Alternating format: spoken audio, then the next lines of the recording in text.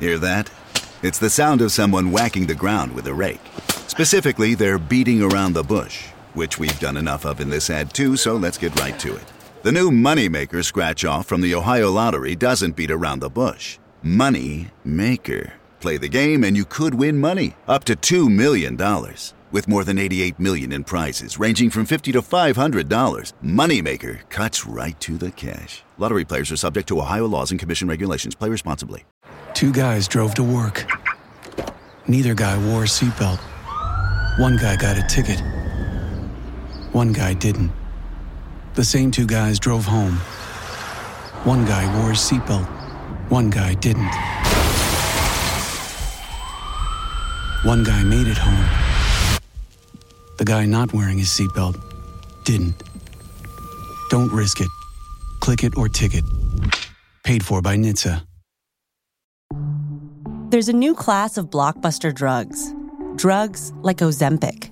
They're changing bodies. And all of a sudden, just the weight starts falling off. Fortunes. It just got too expensive. They're just bank breakers. And industries. There was a lot of excitement. There was a lot of skepticism. The impact of these drugs from business to health is just beginning. From the Journal, $1 Trillion Shot. Find it in the Journal feed wherever you get your podcasts. Hi, listeners. Like you, we are deeply saddened by the unfortunate spread of COVID-19. Because of this, Parcast has decided to temporarily halt recording this week. This decision was a hard one to make, but we feel that it's a necessary precaution to ensure the safety of our hosts and staff. That being said, I am happy to take this opportunity to introduce another wonderful Parcast series I host called Tales. If you haven't heard it already, Tales explores the dark origins of your favorite pieces of folklore. If you're a fan of Mythical Monsters, Tales is right up your alley. And what better way to give you a sneak peek than by sharing these incredible episodes on the Sandman? All I can say, without giving away any spoilers, is that this story is quite a bit darker than you might expect. If you enjoy these episodes and want to hear more origins of popular fairy tales, follow the Parcast series Tales on Spotify. New episodes premiere every Wednesday. Listen free on Spotify or wherever you get your podcasts. The following episode contains adult themes such as torture, dismemberment, domestic abuse, and mental illness. Listener discretion is advised, especially for listeners under 13. 9-year-old Nathanael should have been asleep by now. His mother had warned him. His sister's nursemaid had warned him. But it was too late. The Sandman was already on his way. Nathanael pulled the covers over his head. Maybe if he pretended well enough, the Sandman would leave him be. All he had to do was steady his breathing, stay very still, and keep his eyes closed. His heartbeat pounded in his ears as the door slowly opened. Nathanael listened as the footsteps circled his bed. They paused at his feet. A moment later, Nathanael heard the footsteps slowly move back toward the door. "It's working," he thought, hands shaking in suspense. Then the door slowly closed. Nathanael couldn't believe his luck. He had tricked the Sandman. Ever so cautiously, he lowered the corner of his blanket and peered out toward his bedroom door. Nathanael screamed as sand flew into his eyes. He frantically rubbed at his face, trying to clear the rough debris from his vision. Before he could run, the Sandman grabbed Nathanael and held him down. With a sinister chuckle, he used his long, claw-like fingers to pluck out the boy's eyes.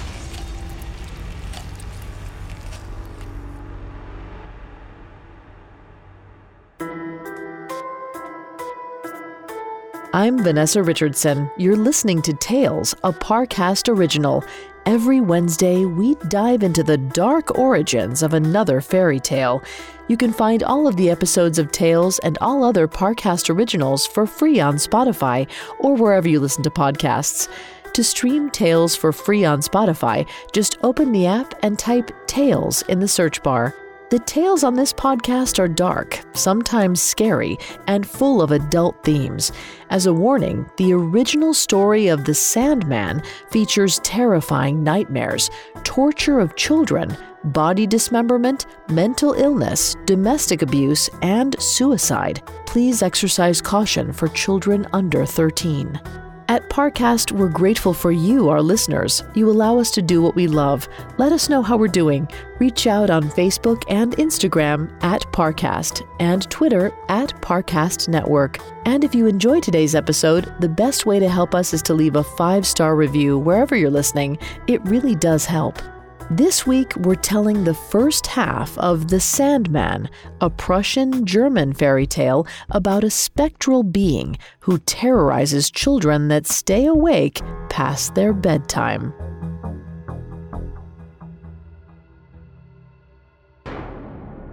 The character of the Sandman first appears in a German-French dictionary from 1771.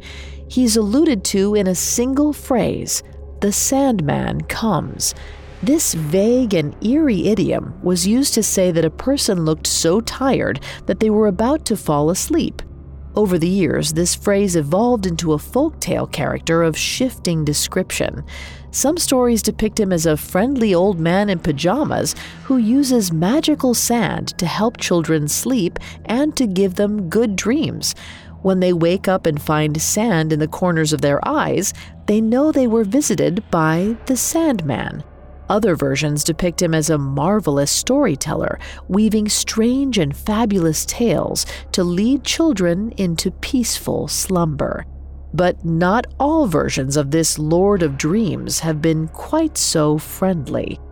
In 1816, German author E.T.A. Hoffmann published his short story, The Sandman, as part of a collection titled The Night Pieces.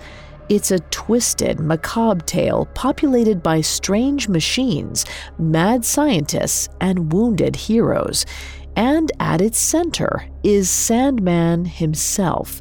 This time, not a friendly, bearded old man, but a nightmare in his own right. It begins with a child on the verge of adolescence, lost in the chasm between reality and fantasy. Nathanael jumped up in bed as sunlight flooded his bedroom.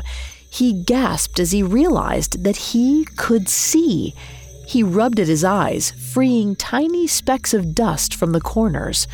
His mother, standing at the curtain, said, "Sorry, dear, I didn't mean to startle you. It's time to wake up." As she swept out of the room, Nathanael flopped back down onto his sweat-soaked mattress. He let out a sigh of relief, trying to remember the details of his dream. After taking Nathanael's eyes, the Sandman had dropped them into his cloth sack and departed for his home on the moon. Nathanael shivered as he remembered the way the itchy, coarse fabric had felt against his eyes. The inky darkness had enveloped him completely until the sack suddenly opened and burning light flooded in. The last thing Nathanael had seen through those disembodied eyes was the Sandman's owl-like children. He'd been powerless to avoid their gaping, hungry beaks. He could not so much as turn away as his eyes were torn to pieces, shutting out the light forever. But it had just been a nightmare. One of many, but a nightmare all the same. At 7 o'clock that night, Nathanael, his mother, and his sisters sat in a half-circle around their father's desk. Other than dinner, this was the only time they got to spend as a family because their father usually worked all day. On most nights, he would regale them with wonderful stories, contorting his face and voice to act out each part while cigar smoke wafted around him. On other nights, he would simply hand them picture books to read on their own while he sat quiet and morose. This night was one of the latter. Nathanael glanced up from his book. His father was sitting in his easy chair, staring out the window. The orange light at the end of his cigar flared up brightly, then died out over and over again. It seemed to Nathanael that his father's puffs were keeping time with the clock on the wall. When the clock chimed, Nathanael's mother stood. She beckoned the children toward the door, repeating the same phrase she used every evening. "Come, children, it's 9 o'clock, off to bed. The Sandman is coming." That simple phrase had haunted Nathanael's nightmares for years. He'd always wanted to ask his mother who and what the mysterious character was, but the grim expression that clouded her features each night convinced him not to. So instead, he turned to his sister's elderly nursemaid for answers. She was more than happy to help. "I'm surprised you do not know. The Sandman visits young boys and girls who refuse to go to bed when they're told. He steals their eyes and places them in his little black bag. He then flies to the half moon and feeds the eyes to his children." Not long after their conversation, the nightmares began. Eventually, Nathanael's mother realized that he was sweating through his sheets each night. She demanded to know what was troubling him. When he finally told her, she responded with a sad smile. "Darling, the Sandman isn't real. It is only something that is said when it is obvious someone is so tired that they must go to bed. Their eyelids appear heavy, and they cannot keep their eyes open, as if someone has put sand in them." This should have been good news, but Nathanael didn't believe his mother. While her excuse seemed reasonable on the surface, it did not explain the sounds he heard each night after he and his sisters had gone to bed. Every time his mother sent them off with tidings of the Sandman's impending arrival, Nathanael heard the unmistakable sound of someone slowly climbing the stairs, followed by the door to his father's office opening. Nathanael had never seen this guest in person, but the regularity of the visits and the fact that they always occurred at night after his mother had sent the children to bed convinced him that it was none other than the Sandman. He could not understand why his father would spend time with such a fiend. The dreadful possibilities of what they could be doing consumed his imagination. Once Nathanael turned 10 years old, he decided that he couldn't stand not knowing any longer. Whatever horrors might come, he was going to meet the Sandman in person. A few days later, Nathanael sat at the dinner table staring at his plate with a sullen expression. He was in a bad mood because not only had he failed to spot the Sandman during multiple recent attempts, but because now his father's boss, the old lawyer Coppelius, had come to dinner. Coppelius was a dreadful old man who took joy in bringing sorrow to Nathanael and his sisters. He had a larger-than-average head with a yellow-tinted face and a curved, beak-like nose. His mouth was always distorted into a sneer, and his teeth stayed tightly clenched. His hands were extremely hairy. The children were so disgusted by his hands that they refused to eat anything he touched. Coppelius had quickly learned of their trepidation toward his hands and often made nefarious use of that knowledge. Nathanael's mother got up and left the dining room, returning a moment later with the cake she'd prepared for dessert. She set it on the table and began to cut it, but was interrupted by Coppelius. "Here now, let me do that for you," he insisted gruffly. She paused in her motion and frowned before setting down the knife. Coppelius took the cake and began to serve it to the children. As he did so, he made a point to brush his hand along the side of every slice, sneering at the children as he passed them their plates. As Nathanael watched his cake be brazenly defiled, his temper boiled. He was tired of feeling weak and defenseless. There might be nothing he could do to get rid of Coppelius, but he didn't have to live in fear of a faceless specter. In that moment, he made up his mind. One way or another, he had to know what sort of devil was visiting his father each night. He had to see the Sandman for himself. A few nights later, Nathanael snuck out of his room after he and his sisters had been sent to bed. He crept to his father's office and, seeing that the door was open a crack, slipped quietly inside. As Nathanael had expected, his father was seated in his armchair with his back to the door. As quietly as he could manage, Nathanael hurried past him and climbed into the large wardrobe in the corner. The wardrobe was dark, hot, and full of scratchy coats, but Nathanael was determined to stay as long as necessary. He would not have to wait long. The sound was unmistakable. Just like many nights before, the Sandman was coming, and this time Nathanael was ready for him. Next, Nathanael comes face to face with the man from his nightmares. Now back to the story. 10-year-old Nathanael had always been afraid of the Sandman, the mysterious specter who was said to visit children who stayed up past their bedtimes. Now he believed that the Sandman was visiting his father each night. Determined to discover what they were up to, Nathanael snuck into his father's office and waited. Soon, he heard the familiar sound of the visitor making their way up the stairs.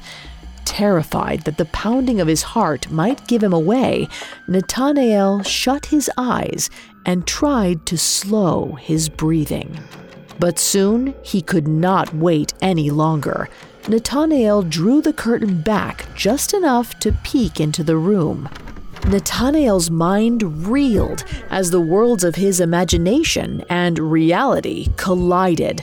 He had expected an otherworldly specter with clawed fingers and a curved beak, but what he saw was a tall, elderly man with a curved nose and hairy hands.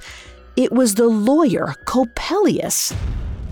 Nathanael's father stood and ceremoniously bowed his head to welcome Coppelius. The old man threw off his coat and snarled the words, "Come, time for work." For a moment, Nathanael could only stare in bewilderment. He was certain that the Sandman could not be a regular human, but the more he thought about it, the more he realized that the truth had been staring him in the face all along. His mother always said the Sandman was coming right before Coppelius showed up to work with his father. Perhaps the cruel lawyer was merely one of the nefarious Sandman's disguises. The two men changed into long, black frocks. Then they opened a cupboard along the wall. Nathanael's eyes widened. Instead of a cabinet, he was staring into a hidden room with a small fireplace. Metal tools lined the walls, each more strange and menacing than the last. Coppelius entered the room and crossed to the fireplace. He stooped, and a moment later, blue flames roared to life in the hearth.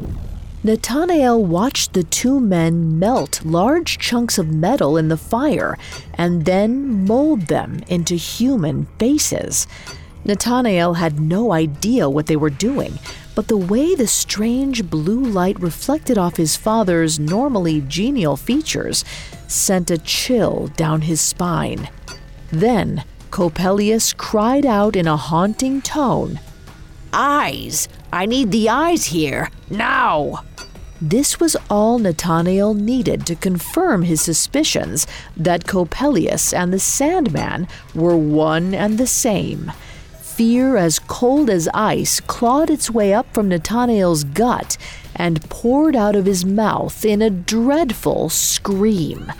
His legs grew weak, and he tumbled out of the wardrobe and onto the floor. The two men spun toward the noise. Nathanael's father gasped and cried out for his son to run. But Coppelius pounced with the speed of a poltergeist, unbound by normal human restraints. He grabbed Nathanael, yanked him across the room, and held him above the burning hearth. Nathanael flailed, but Coppelius's hold was strong. He could feel the heat of the flames scorching his skin and smell his hair burning. Tears squeezed from the corners of his eyes, but evaporated before they touched his cheeks. At least this is a solution to our problem, growled Coppelius. Now we have eyes, fresh, young children's eyes. Then Coppelius reached into the flames and grabbed a handful of red-hot sand to throw into Nathanael's face. Please, no, cried out Nathanael's father, clasping his hands together. Master, please allow my son to keep his eyes. Coppelius laughed wickedly. Have it your way, then. He shall keep his eyes for what is sure to be a tedious and pitiful life. But I must profit something from this interruption. We will examine the mechanisms of his hands and feet. Then Coppelius threw Nathanael onto their work table, tied him down, and began his examination. One by one, he appraised the boy's limbs, pulling, stretching, and twisting them in every direction. He explored the extent of their potential movement and then dislocated their joints to discover every detail of what made them function. Fortunately for Nathanael, after only a few moments of the sharp, white-hot pain, the world grew dark and silent. Nathanael did not know how long he slept. When he woke, he felt as if he were rising from the dead. A soft, warm breeze brushed across Nathanael's cheek. He opened his eyes to find himself in his own bed. His mother was gently fanning him, and his father was standing in the corner, arms crossed, staring out the window. Nathanael's throat was dry as the desert, but he still managed to croak out the words, "Is the Sandman still here?" "Coppelius?" his mother asked. "No, darling, he is gone." His father stepped to his side. I have informed him I can no longer work for him. I will have to manage on my own. His mother chimed in, "He can't hurt you anymore." Then she pulled her son into a gentle embrace and kissed him on the forehead. No matter how much he asked, Nathanael could never get his father to tell him what he had been working on with the evil man. After that fateful night, Coppelius was reported to have left town. He did not return until a year later.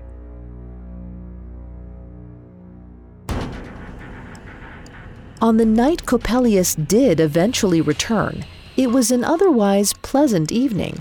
The children were in the study, listening to their father excitedly tell them tales from his youthful travels.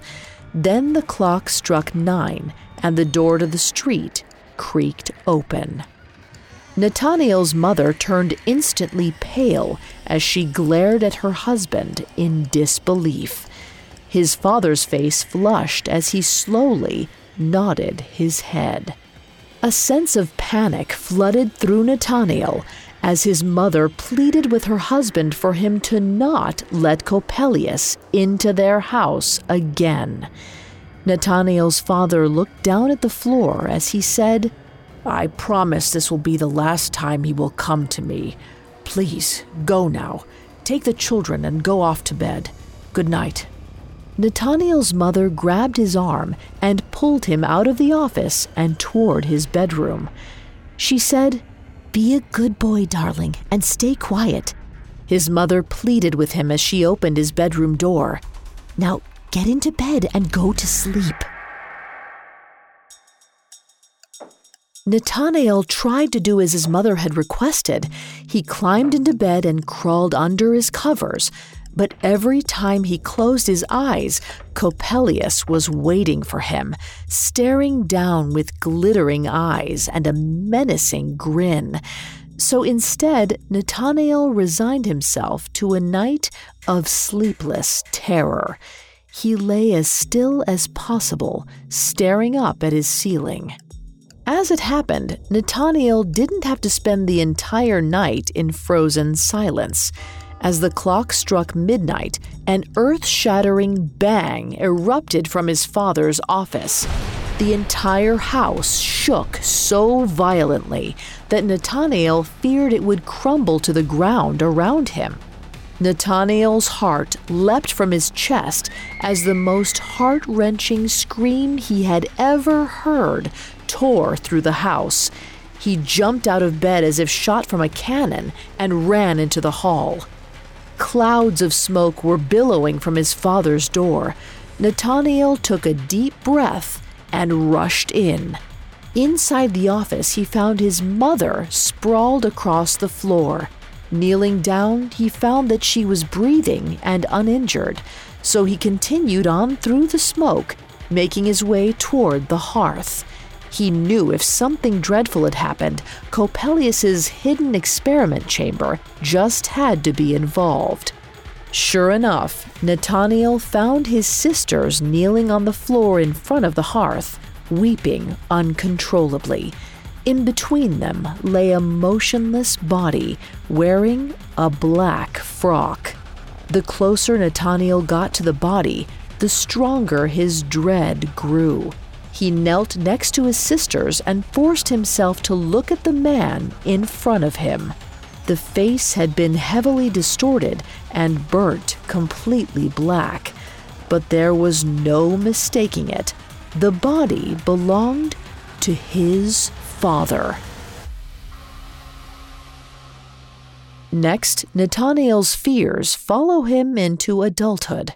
Now back to the story. Over the course of a year, 11-year-old Nathanael's life had been turned upside down by the machinations of the evil man he knew only as Coppelius. First, Nathanael was tortured by Coppelius. A year later, his father wound up dead in a mysterious explosion. This explosion just happened to occur the same night Coppelius had returned for their final meeting. There was no doubt in Nathanael's mind that Coppelius had murdered his father. A few days later, Nathanael stood over his father's coffin. The body had been cleaned and adjusted, making him look like a man at peace. Nathanael breathed easier after seeing that his father once again looked like the man he loved. At least Coppelius's influence could not follow his father into the afterlife. The magisterial authorities spent the next few months searching for Coppelius, but he had disappeared. Not long after Nathanael's father's death, a distant relative passed away as well, leaving 2 young children as orphans. Nathanael's mother took them in, and their presence helped to lighten up the household. After living with only sisters for a good part of his childhood, Nathanael quickly became friends with the young boy whose name was Lothair. However, it was the girl, Clara, who became the center of his world. When people would talk of Clara, they never described her as beautiful, but Nathanael was captivated by her red hair and blue eyes. He was enthralled with her selflessness and the way she faced the world with a profound sense of logic and reasoning. As Nathanael and Clara grew older, they became inseparable. Eventually, at the appropriate age, They were betrothed. Nathanael was able to find peace. He began to look forward to a positive life with Clara by his side. His nightmares never left him, but the joy he experienced during his waking hours made the darkness seem a little less powerful. Eventually, the time came for Nathanael to leave for college. He would have to be separated from Clara for the first time, but they promised to write as often as possible. One day, as Nathanael was studying alone in his apartment, he heard a knock at the door. He opened the door to find a traveling salesman who was peddling weather glasses and thermometers. He introduced himself as Giuseppe Coppola, a Piedmontese scientist and inventor. The moment he laid eyes on the man, an all-consuming sense of dread filled Nathanael's body. The man's features seemed to morph into a form that had haunted the dark recesses of Nathanael's mind for years. Somehow he knew this traveling salesman was none other than the villain, Coppelius. Nathanael screamed for the man to go away and threatened to kick him down the stairs. Fortunately, the man quickly left on his own accord. It was as if all the good years melted away from Nathanael's mind. He was consumed with thoughts of vengeance and overwhelming fear. Nathanael knew he had to tell someone about what was happening. He feared that Clara would not understand. So, in order to sort out his thoughts before trying to explain it to her, Nathanael wrote a letter to Lothair. In this letter, he revealed every detail of his childhood trauma, including his long-held belief that Coppelius had murdered his father. But Clara had been waiting anxiously for any word from Nathanael, and when the letter arrived, she ignored the fact that it was addressed to her brother and chose to read it herself. When Nathanael returned home a couple of weeks later, Clara threw herself into his arms and confessed to reading the letter. Nathanael was so excited to see her, any irritation he felt at her intrusion melted away. Clara had been profoundly moved by Nathanael's story.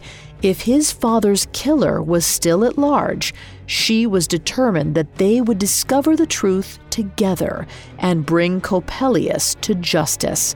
So the pair set off to learn what they could. First, they questioned Nathanael's mother about the nature of his father's relationship with Coppelius. While she was hesitant to discuss the subject, she finally confessed her suspicions. For years, she had believed that her husband and Coppelius had been practicing the mysterious and dangerous art of alchemy. Next, Clara and Nathanael visited a family friend who was a chemist. He had no knowledge to share about Coppelius, but told the lovers that there was a reason alchemy was rarely practiced. Even the smallest mistake could cause a violent and often deadly reaction. Explosions were not uncommon.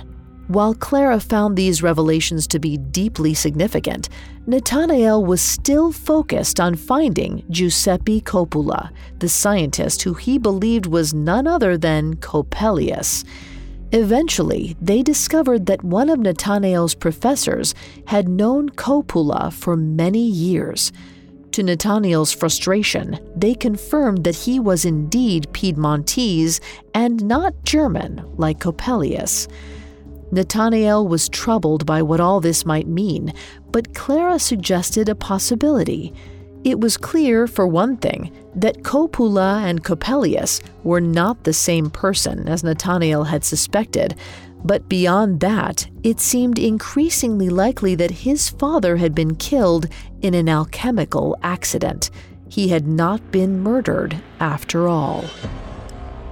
As strange as this idea seemed to Nathanael, he could not disagree with Clara's reasoning. His mind was put at ease for the next several days, but the more time he spent in his childhood home, the more he reminisced about the past, and the darker his thoughts became. It was evident to everyone that Nathanael's mind was still infected by thoughts of Coppelius. Nathanael quickly began to give himself over to gloomy reveries. He started having trouble separating reality from his daydreams and began insisting that Coppelius had been influencing and controlling every part of his life. Soon, Nathanael was back to insisting that they hunt down his father's killer. He was certain that Coppelius would steal all of their happiness if they did not find and destroy him first. But the more Nathanael ranted and raved about Coppelius, the more Clara shrank away from him. After all she had done to help him discover the truth, she could not understand why Nathanael would cast aside reason for such repugnant ideas. She had had enough of his self-destructive behavior and decided it was time to confront him. Clara found Nathanael in his room, hunched over a poem he'd been working on for the past few days. She cautiously walked over and perched on the corner of his desk. "Nathanael, dear," she began, "could we talk for a moment?" Nathanael was instantly frustrated. He'd been having a particularly successful few minutes of writing and hated to be interrupted. But even so, he set his pencil down and leaned back in his chair. As soon as she was confident he was listening, Clara said, "I agree with you that Coppelius is evil, but I do not think it is he who is causing your distress." Nathanael crossed his arms. Clara continued, "It is only belief in him that gives him power. All you need to do is refocus your mind on something more productive and refuse to give any more thoughts to him." Nathanael jumped from his chair while declaring, "I knew it! I knew you did not truly understand me. If you cared at all, you would help me find this villain. But instead, you choose to turn against me." Clara groaned and rolled her eyes. "I have helped you. Together we found the truth of the matter, but you would seem to prefer your imagination to what is real and obvious and right in front of you. It would be foolish for me to help you to dwell on these matters for any longer." Nathanael took a deep breath and asked, "So then, you will not help me find Coppelius?" Clara responded with a resolute, "No." Nathanael brought both hands to his head, clenching 2 clumps of hair in his fists, and let out a roaring scream. Then he plunged forward and shoved Clara off of his desk, yelling that she was possessed and had been turned into an unfeeling automaton. Clara tumbled to the floor, gasping in shock. Tears sprung from her eyes as she pushed herself across the ground, trying to get away from him. Hearing the commotion, Lothair rushed to see what was happening. He found his sister cowering on the floor while Nathanael screamed insults at her. Anger burned through Lothair's chest. He had already been growing weary of Nathanael's nonsense, and seeing his beloved sister weeping at Nathanael's feet was the last straw. Lothair shoved Nathanael away from Clara, planted himself firmly between them, and reached down to help her stand. As Lothair was guiding her toward the door, Nathanael continued to rant and rave. At one point, he got so close to Lothair, he was screaming directly into his ear. "Tell the truth," Nathanael screamed. "You are a servant of Coppelius and are here to destroy our love and happiness. This is your fault. You and Coppelius turned her against me." As soon as Clara was free of the room, Lothair turned around and charged back to face Nathanael. As he did so, he removed his glove and threw it on the ground between them. For a brief moment, Nathanael stopped screaming. He stared at the glove on the floor, face red, eyes bulging. Then, calmly, he wiped the spit from his chin and knelt to pick up the glove. Without hesitation, he accepted Lothair's challenge. They would settle their grievances not with words, but with rapiers. Come morning, they would face one another in a duel, and only one man would walk away alive.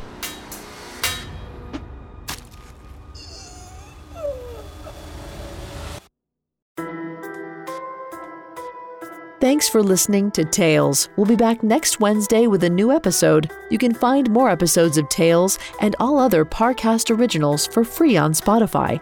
Not only does Spotify already have all of your favorite music, but now Spotify is making it easy for you to enjoy all of your favorite Parcast originals, like Tales, for free from your phone, desktop, or smart speaker.